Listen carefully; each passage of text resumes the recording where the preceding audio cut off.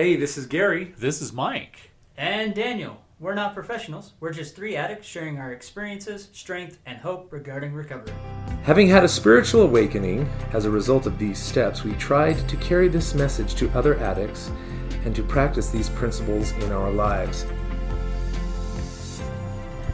All right, everyone. Welcome to another episode of the 12th Step Podcast. This is Daniel. And this is Gary. And this is Mike. Yeah, as the last several episodes have been, we have another email from a listener. Yeah, thank you for keep sending them, guys. Yeah, So that's fantastic. this one is from across the pond. We have a gentleman by the name of Edward from London, England. You know, first of all, before we get really too deep in this, how cool is that? Edward, thank you so much for reaching out all the way from London, England. I think that's phenomenal. That's really cool. We're so very grateful that you found us and you listened to us Yeah. Yeah, I mean, it's really been great. Something we kind of mentioned earlier that, you know, when we come together, we kind of think of ideas of what to talk about on the podcast. But with these emails that are coming in, it makes it really easy for us to know what to talk about, especially since it's coming from you. These are specific things that you, the listener, are needing help with and want to know about. So it really helps us fine-tune those topics to personalize them for you. It's fantastic. And I think it's fantastic that we've got listeners all around the world who are tuning in to what it is that we have to say. And it's a relevant topic in England just like it is in the United States or absolutely in Japan or anywhere else in the world. So congratulations. And Edward, thanks for reaching out. Yeah. I also want to thank you for referring to us as gentlemen. I don't think anybody's ever done that before. It's I think you're right. It's really nice. Yes. Made me feel good. All right, so I'm going to get to reading this. It is a bit of a lengthy email, but we do appreciate it. So let's begin. Good afternoon, gentlemen. I have greatly enjoyed the last few episodes where you have addressed listener emails. Because of these wonderful episodes, I have the nerve to email you myself. Thank you. I have struggled with pornography and sex addiction for most of my life. My introduction into pornography happened when I was young, and sadly, it has plagued most of my adult life and has even ruined my marriage. I won't go into all the boring details regarding what transpired in my marriage. However, now that I am divorced, I am really struggling to keep my addiction at bay. Previously, I worked hard to keep myself clean for the sake of my marriage and my beautiful wife. Sadly, I fear that the damage already been done, and despite my clean time of 4 years and several months and no repeat relapses, my wife chose to end our 16-year marriage. So now I find myself in the world of sexuality, pornography, and sex that is so pervasive. Growing up, the only way to find pornography, I'm guessing that's supposed to be fine. The only way to find pornography was to have a magazine or a video that you had to go out of your way to get. Now all you have to do is look it up on your phone or laptop. I know eventually I will embark on finding another relationship, but right now I'm battling my own demons and their incessant call to go back and look at porn. Do any of you have any insight on how I can move forward and how to keep myself clean and not fall back into the traps and pitfalls of my addiction? Edward. That's a fantastic email. Part of what I really, really love about those that reach out to us is I really connect and feel their pain. Mm-hmm. It's Edward is crying out, literally saying this is ruined my entire life. Yeah. It's ruined my marriage. It's ruined my life. I've been dealing with this for most of my entire life. It started when I was a child. Well, guess what, Edward? I started at 6 or 7 myself, and I'm 57 years old, so I have a sense of what it is that he's experiencing. Yeah. This has been a problem that has literally been a part of my life for 50 years. That's hard to wrap my head around even when I say it out loud. So I feel his pain. I do too. I really understand what he's going through. It sounds as though that there are a couple things that from our perspective jump off of a page that concern obviously addiction and its related recovery is a personal experience. Yes. Though it has damaged a marital relationship and it's damaged his, your personal life, things of that nature. But the point being is that recovery is, if addiction is a personal experience, recovery is also a personal experience Yes. as well. And so the reason why we head down the path of recovery is for ourselves.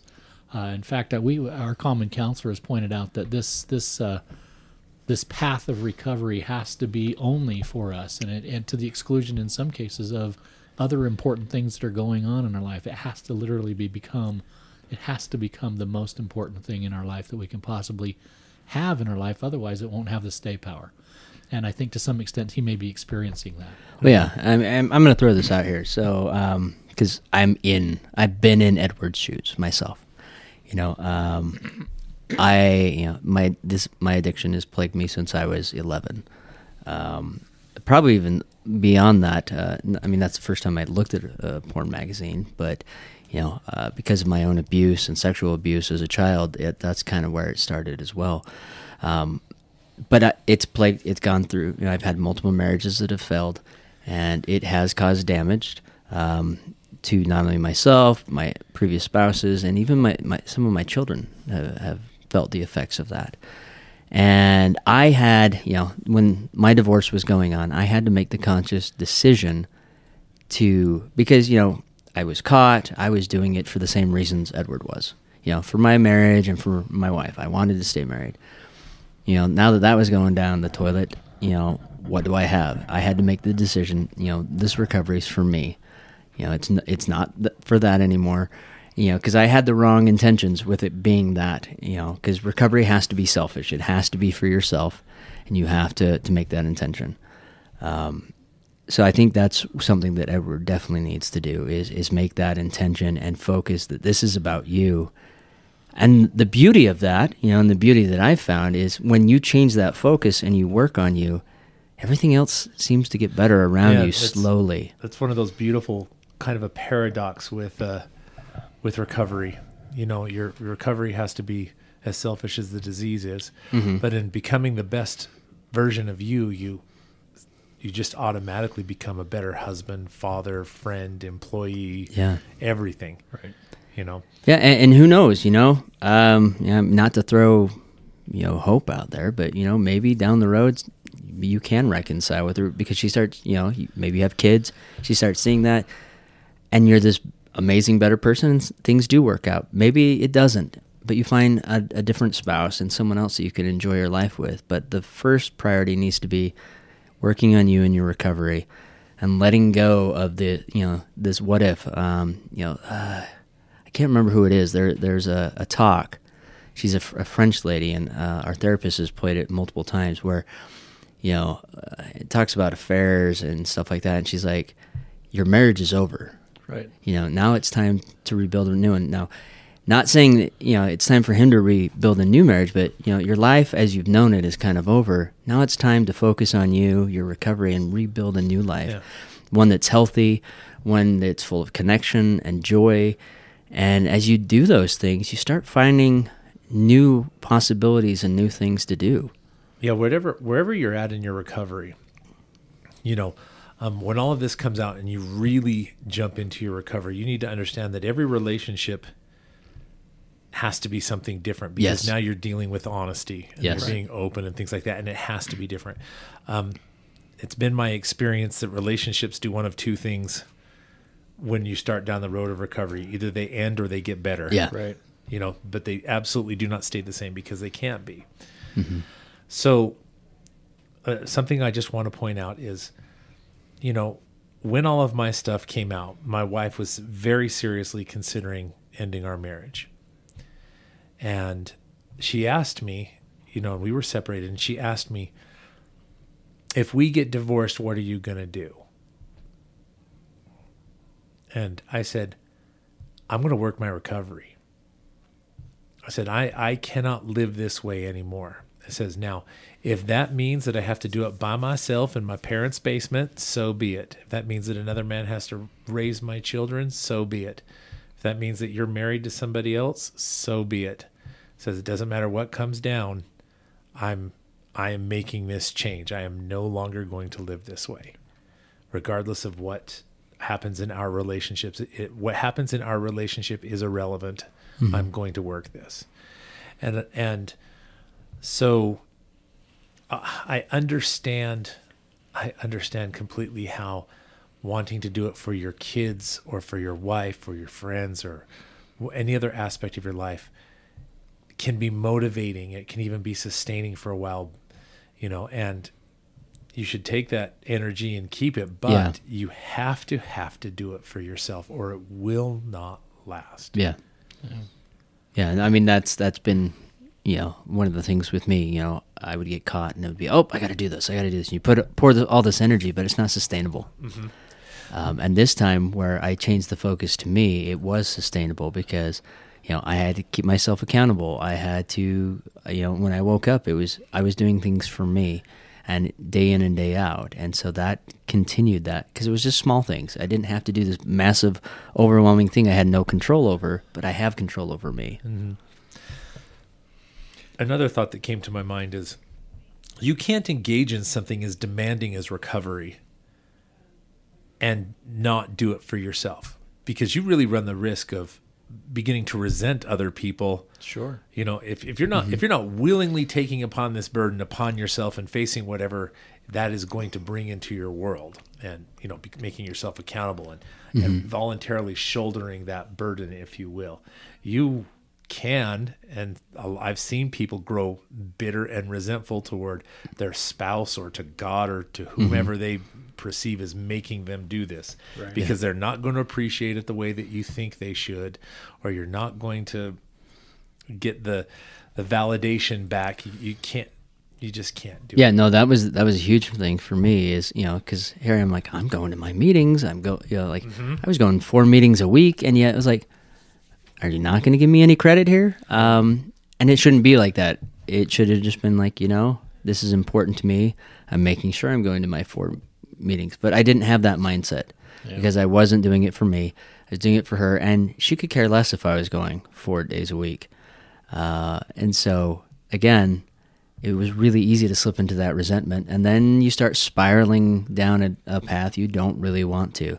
That relapse is coming quickly when you get to those places of resentment. Sure. I'm actually going to change the topic for just a second. Sure. Because the other half of Edward's question is that there's this overwhelming amount of stimuli in the universe out there that as a single man, it sounds like who's struggling with this particular addiction, walking down the street, just bombarded with this entire amount of stimuli that's happening and how difficult that is. I don't know if this is any consolation to you at all, Edward, but we have the same problem here, right? I mean, it doesn't matter where we go. And the interesting thing about that is that so much of our universe of addictive behavior has been about control. We don't get to control this thing. This is the one thing that we don't get to do, is to say, look, world, turn it down just a little bit because I can't go outside with all that's happening. We don't have that luxury. So we have to be all grown up about this and say, look, it's not a matter of controlling my environment per se. It's a matter of me being able to deal with this in that environment. Yes. And I think that's the key. So there's a variety of things that we've talked about in a handful of other podcasts, but I'm going to sort of illuminate a couple of those. I was going to say before you jump into that, Sure. Just listen to our episode, two episodes ago when we got an email from Vinny, and we were talking about temptation. Yeah, those are great ideas, but I think there's, let's elaborate and even, bring those even to some extent here. Yeah. But the point being is that oftentimes the message that's coming from the fact that you're feeling this way is that there's some unmet need in our life. Yes. We've talked about that in a previous episode. So maybe one of the first things to do is to evaluate. My word, I'm having this overwhelmed feeling of, oh my word, I'm seeing more than I wanted to see right now. What's going on? Well, it's not necessarily what's going on in the universe outside. It's what's going on with me on the inside. Yes. What's happening to me in such a way that I have this, it may be a bad day at work. It may be I'm fighting with my kids. It may be, I'm not doing well with the boss at work. I'm not doing the right, I'm not meeting the bills. All those different things are all things because this is a disease of escape. Yes. And so when we understand that this being a disease of escape, what's happening through our visual experiences is that we're going to that because it's trying to distract us from what really is happening in life. So let's deal with the things that are really happening in life. You know, you're absolutely right. In fact, we posed the question to my 14-year-old son. I said, you know, son, so if you were faced with something that you didn't have any control over, right? How would you choose to deal with that? And I believe he said, well, you got to suck it up. Meaning, it is genius. It's a 14-year-old. Yeah, it's a 14-year-old. But you can't sterilize your environment. It's impossible. You can't sterilize your environment. And do you know what? As our society progresses and technology gets more and more advanced, I mean, you brought the point up yourself, you know, when myself and Mike and maybe Daniel to a lesser to extent, if you wanted to find it, you had to go out of your way or get quote unquote lucky and find it in abandoned somewhere, you know. You have to get a VHS or a Boy, magazine. are those days over. Yeah, you had to go out of your way to find it. Yes. And now it finds you. And do you know what? I am so afraid of with the combination of VR and AI, what's down the road, because I know it's going to get worse. Sure. Yeah. I know it's going to get worse. So, but you can't sterilize your environment. So, in as much as you can't sterilize your environment, you have to take precautions and steps to deal with it. Yes. You really do have to find a way to suck it up, to because it's going to be with you. Mm-hmm. Yeah, this isn't something that you just wake up one morning and hey, look, I'm cured. I'm a ham. I'm all fixed. That doesn't happen. So this is something you'll deal with for the rest of your life. The rest of us will deal with it for the rest of our lives. Sure. We understand that. So the key to it then is that what we need to do is build safety plans around what it is that we're doing to enable us to be successful in this space. So take a look at the areas where you may be acting out, or that you may have an interest in acting out, or that are stimulating you in ways that you would want to act out, and see what you can do to create safety environments with that. I know for me in my own circumstance, work was a place where it was an access point for me. And so I would then move my computer out into common areas so when I got on the computer and needed to access the internet, there were others around. That's possible to do. Limiting access on our phones, because that seems to be the new age way of accessing some of these things, is to take care of that. But the bigger and the best thing you can do preventatively is anything you can do to connect with other human beings is a big deal. Yeah, I mean, as far as like phones, one of the things that's really helped me is, I mean, I used to have my phone on me all the time. Yeah. I mean, I go into the bathroom or whatever, it was in my pocket. Now when I'm home, like my phone's on, the coffee table or it's on the counter. It's not on me. And I don't have to worry if texts are flying in. I don't have to go scrolling mindlessly because it's not on me. And with that detachment, I'm able to do so many other things to occupy my time in a healthy way, whether that's reading a book, watching a decent TV show, now that the weather is warming up, going out and working in my yard or something like that. Those are all healthy things. But when it was like in my pocket, it was like this weird obsession because it seemed like I could feel it vibrating even though it didn't, so I have to look. Yeah. And then it's like, well, if it didn't go off, then what did I miss? And then I have to go start scrolling through things to see what I missed. My brain knew what it was doing. That addict side is like, all right, if I can just get him to think that it's vibrated, I can get him spiraling down to the path where I want him to. Right. Yeah, I think there's a variety of things. I know when I travel, I always put together a safety plan. And one of those things always includes disabling the TV in the hotel room I'm staying. I just know the first thing I'm going to do is when I walk into that room, I'm going to disable that TV. Usually it's a matter of just simply removing the batteries and dropping them in a trash can out in the foyer somewhere where I'm not going to go dig around and get it so that I can't access that TV. Believe it or not, there's lots of things during the day that we have to build safety plans around. And it's not just necessarily travel. If you work in an environment where so much of that stuff is prevalent and present that you have to build a safety plan around, that's what it requires. And as you pointed out, you have a laptop or your phone, so you need to take steps and precautions to make your home a safe place too. Yeah. That's right. So go ahead. No, I was just kind of on those same lines of safety plans. I've had another thought, and first of all, let me just go back and say I'm so sorry for your loss. Yeah. Yeah, I think it is awful, and I'm sure that it is painful, and I'm sure that you'll probably have to deal with the consequences for quite some time. But you pose the question, how am I going to go forward? What kind of advice can you give me when I'm going to go forward? So I have a couple of thoughts. Number one, okay, you need to solve these problems. Because if you don't solve them or take care of them, you absolutely will take them into whatever future relationships you have. Yes. Right. Okay. And I don't know if your email mentioned if you have children or not. It didn't. It didn't. Yeah. But whether it's children or friends, you have relationships that you're going to value and you're going to want. Okay. Yeah. You have to solve this problem so that you can either repair the relationships, or, like I said, they're going to get better, they're going to end, and you need to do the work. Because if you don't solve it, you absolutely will take it into any future relationship, and it will do the same thing there. So as terrible and as tragic and as painful everything you're going through is, by learning the lessons from it and correcting the problems, it can give that pain meaning, and you can learn from it and make your future life better. Yeah. Okay. And you are absolutely worth your own best effort. Absolutely. I mean, that's what I was going to add to it. You need to wake up every day. You got to get out of bed and realize that you're worth the effort. You gotta, and there's going to be days it's going to be tough, that you just don't want to get out of bed, that you don't want to go to work, that it's just going to be easier to lay there and, and be upset and mad at the world and everything else. But you got to let go of that. And you have to realize that you got to, your focus is now on you. And if you have kids, it's on them too. It's not about the marriage anymore. It's not about that relationship. It's about you, those kids, and, waking up every day, getting out of bed, going to work, putting your best effort and foot forward to make your life better each day, even if it's a small amount that day. You are worth your own best effort. And if you can do that, it will trickle down to every other aspect of your life. That's right. And then soon, I mean, you'll get far enough away, and, and every day that passes, that sting will diminish. I there is the saying, time heals all wounds, and I hate that saying, but it's true. It really is. It eventually becomes less of a sting, and it doesn't hurt as much. And then, as long as you're working on yourself and doing the right things are going to happen. You may find a new relationship, and then you're going to be happy again.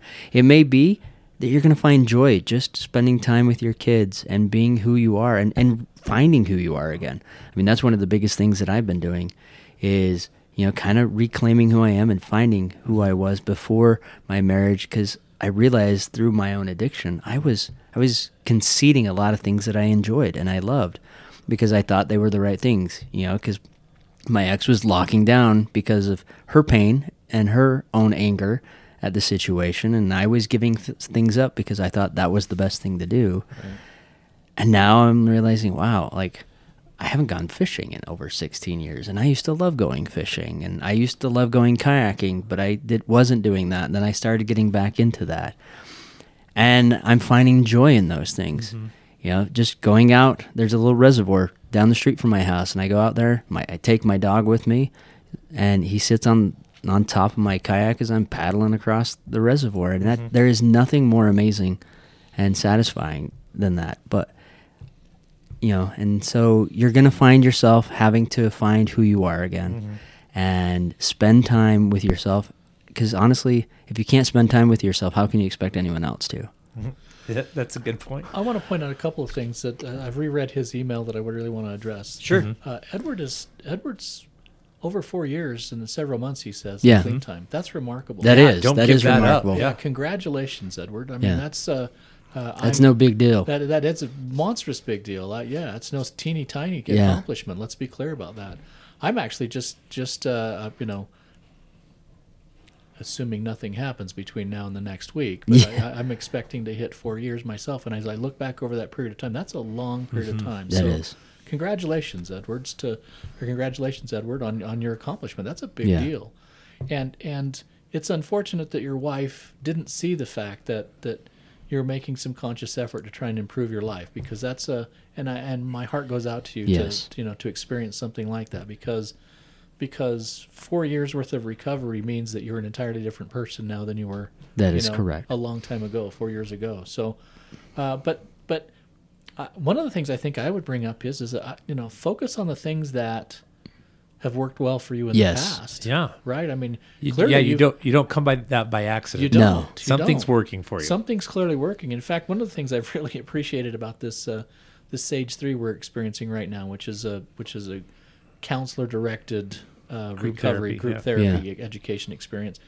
What the author that we're following is Patrick Carnes, who happens to be one of the most renowned in the area of sexual addiction. He starts his book out, the third book out, with what's worked for you in the past. Let's build on that. Yeah. And I really think that's something that sort of a great message for Edward, that you've found some things that really work. Mm-hmm. You really have. Clearly you have. In order to find that kind of clean time, that kind of sobriety is remarkable. So, this is really an opportunity to discover yourself, to discover who you really are in the absence of your marriage, and to find out who you are and what you want to be moving forward. And I think that's a great opportunity for you. It might also help you to be aware, and I absolutely promise you that every sex addict who has been in a similar situation and find their primary relationship has ended has felt and thought exactly the same kinds of temptations and thoughts that you've had and are having. I can admit to that. I Yeah. mean, yeah, I've been there. I seriously, I had the thought of like, what's the point? Like, I don't, F it. I don't need to do this because there's no one watching over me. And then I realized, but am I going to like myself in the morning? Yeah. But me, I'm watching over. Yeah. me. Yeah. I'm the one that's You know, mattering here. you mentioned something earlier, Mm-hmm. what does it say? You have to spend your entire life with yourself. Make sure Yeah. you're good company. Yeah. I mean, if you can't like yourself, who else can? And that's the thing that I had to realize. Am I going to like myself in the morning if I do this? Yeah. Because more than likely, I'm going to feel guilt and shame, and I'm going to beat myself up. And what's the point of doing that when I can go do something else, and I'm not going to feel that way? Right. And it's a conscious choice I've had to make every day. There have been some days where, I'm down in the dumps. Last summer I heard, my ex took everyone out on this big trip, and it's like, man, I don't get to do those things. What the heck? And then I stopped and I'm like, why am I even worried about that? Why am I beating myself up over that? Great, she took the kids out. I'm going to go do something. I'm going to go do something with them. I'm going to connect with them, and I'm going to have fun. Yeah. And that was because of that conscious decision, things clicked, and I moved forward, and it wasn't a problem. Yeah. But if we focus on those things, it can be, and that it can draw us down. It's that middle circle thinking. I think Edward points out that he was married for some 16 Yeah, years. 16 years, yeah. And there's no question about it that marriage, because that's the way it goes, and I'm not saying it's a Yeah. bad thing. I'm just saying that the point is that we give up something in order Yes. to make a good marriage work. We just do. Yes. And here's an opportunity for Edward to find himself, all those things that he ended up giving up as a result of his marriage, whether it was, I played sports, or I worked on cars, or I rode motorcycles, or whatever it is that we, hobby-wise that we did, that we gave up as a result of that marriage. Here's an opportunity to go back and find those things. Yeah. To be a part of. And those are great places to start, I think. Anything that really sort of helps keep our mind off of what's going on and all the influences that we're experiencing out there, those could be some phenomenal opportunities of rediscovery. That's part of recovery. It's getting back the life that we were supposed to have. So, all of those are golden opportunities. But don't be afraid to make new acquaintances, new friends, new relationships, Try new things. new important things in your life. Yeah. Those are all things I think that can help moving forward. I don't see it as a matter of control over trying to sterilize your environment and keep Correct. control over all of that. I see this more than anything as an opportunity of rediscovery for self. Yeah. And again, you start with the things that we know that have worked. Hopefully, maybe we've added a few things as well that are participatory in that. Stay away from stuff that we know are going to be problematic. I don't know, theaters, whatever the case may be. Yeah. Going to a movie that we know full well that it's going to have that kind of stuff in it. Yeah. All that stuff is not helpful. So, Yeah. I was going to say, again, sorry that this has happened, but realize you did nothing wrong in your recovery. You've been doing what you're supposed to, but she still gets a choice. Yeah, she does. yeah. She clearly reached a point that she couldn't do this any longer, and it's a terrible thing. but now the two of you get to separate, and you guys get to create better lives for yourself. If you have kids, maybe you're able to become really good friends with one another and create a good co-parenting situation for your children, and that's fantastic. But you got to realize that she got to make a choice in this just like you did, and the time you've spent in recovery is important. Keep on that. Focus on that. Don't let that go like, well, the marriage is over. What's the point? The point is keep your recovery. She gets a choice in the matter, and just keep moving forward. Keep doing the next right thing, like Gary continues to say in our podcast. And who knows? Maybe something amazing is around the corner. You don't know it yet. That's the point I want to make. I wasn't into my recovery more, I hadn't even made it a year yet before I began to notice that my life was better than it had ever been. But what really stood out to me was that I couldn't even conceive what it was. Yeah. Okay. Your life's not over. No. Not even close. Yeah. Okay. In fact, I was thinking about this, and there was this a poem that came to my mind that I'm going to share. This is by Robert Browning, and it says, "Grow old along with me, the best is yet to be, the last of life for which the first was made. Our times are in his hands, who saith, a whole I planned. Youth shows but half. Trust God, see all, nor be afraid." Okay? Your email says that it's ruined your life. You can find meaning in that. And the back half of your life can be, it can be the best. Simply be, and the experiences that you take, if you do it right, will facilitate that. I fully anticipate that the back half of my life, the last 10 years of my life and going forward, have been some of the very best and most rewarding of my life. And I still believe we have our best days ahead of us. I absolutely believe that. Sure. I absolutely believe that. Yeah, I'm seeing that in my own marriage, that, even the years of recovery, as difficult as some of that has been, we're starting to realize that these are some of the best years of our lives as well. So, and I only anticipate it getting better, not worse. Yeah. I mean, I'd almost challenge that thinking, from ruined your life. It may have caused obstacles and problems, but I mean, look, you've got over 4 years of recovery. That's nothing to say ruin about, and yes, maybe it caused damage enough to end the marriage, but, keep it up. And you may find that this may be a catalyst for something else. I mean, at least for the three of us, who would have known the day we started down this path, we'd be doing this podcast and helping people like you. Your experiences will uniquely qualify you to do great things if you'll let them. Yeah. That's right. Yeah. And who knows who you can help and affect. And, and maybe your experiences, quite like mine, will help someone else avoid that. Mm-hmm. Or, you'll be able to be there as a shoulder for someone to lean on because what it feels like because they're going through this same situation. Right. It's fair to say that your life may not be what you thought it would be, but it doesn't mean it's not going to be good. Right. Yeah.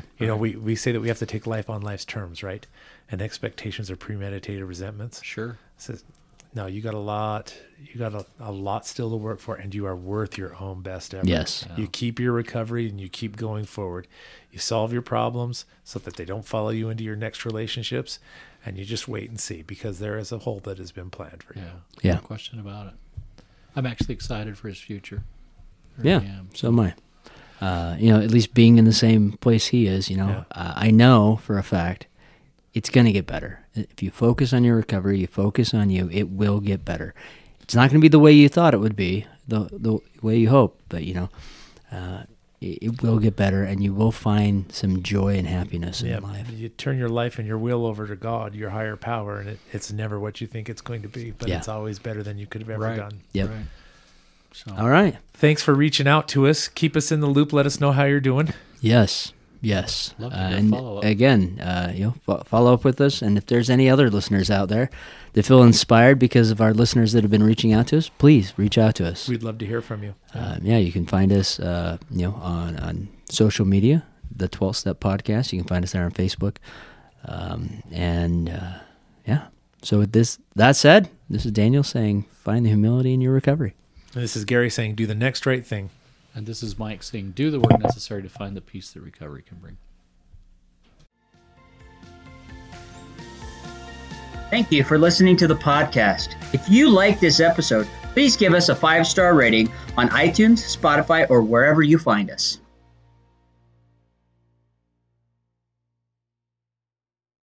As a fellowship of recovering addicts, Sex Addicts Anonymous offers a message of hope to anyone who suffers from sex addiction. Check out saa-recovery.org.